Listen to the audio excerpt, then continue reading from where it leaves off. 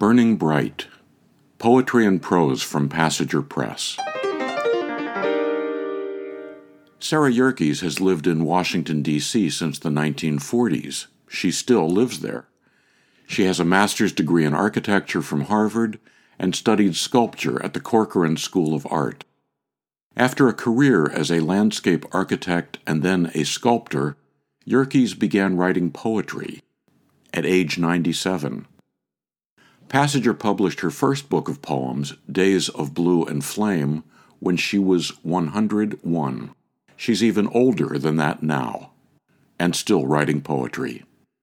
She said, "I never fully understood how satisfying it could be to shape, build, and form a piece with words rather than with wood, aluminum, stone, and iron pipe." Here's Sarah Yerkes' poem, Pygmalion and Galatea. It clearly reflects her interest in and knowledge of sculpture.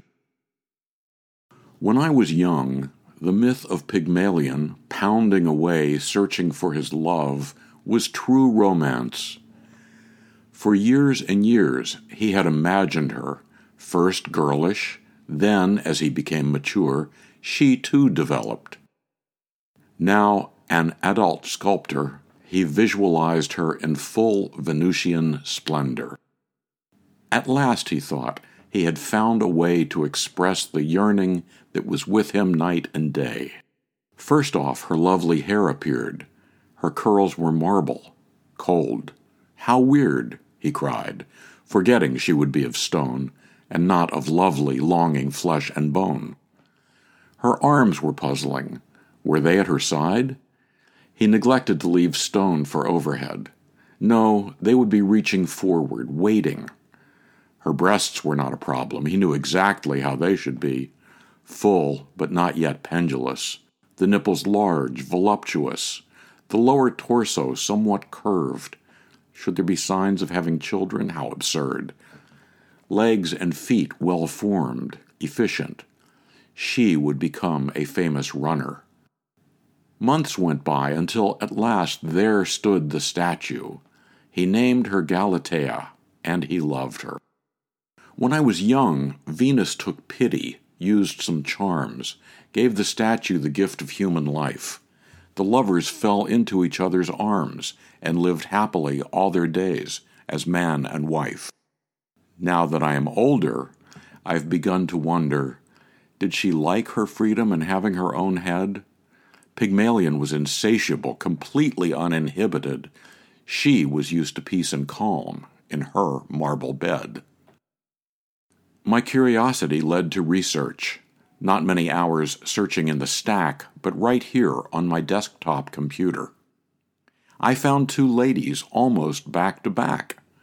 Genevieve Galatea Taggart wants the passive changelessness that she had known, forgetting the shuddering interlude to stun you with the quiet gaze of stone. Claribel Galatea Allegria, too, disliked being his invention. The mirror where he preened himself made her despise him. A curious convention. Sarah Yerkes, me, has come more to see the importance of perspicacity in making sure that what one wishes for is really what comes walking through the door. Pygmalion and Galatea by Sarah Yerkes. Sarah's poetry teacher, Bonnie Naradze, said this about her work. In her wide-ranging poetry, which looks outward but also inward, Sarah has found a space beyond the possibilities of three-dimensional art to investigate and express feelings close to her heart, at times with restraint, always questioning, and always striving to gaze with absolute clarity. After an article about Sarah appeared in the Washington Post, someone wrote in and said, "My goodness, what does this woman eat for breakfast?" To buy Sarah Yerkes' book Days of Blue and Flame, or learn more about Passenger and its commitment to writers over 50, go to passengerbooks.com.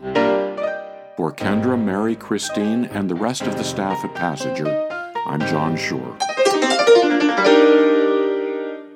This audiocast was made possible in part by a grant from the Maryland State Arts Council.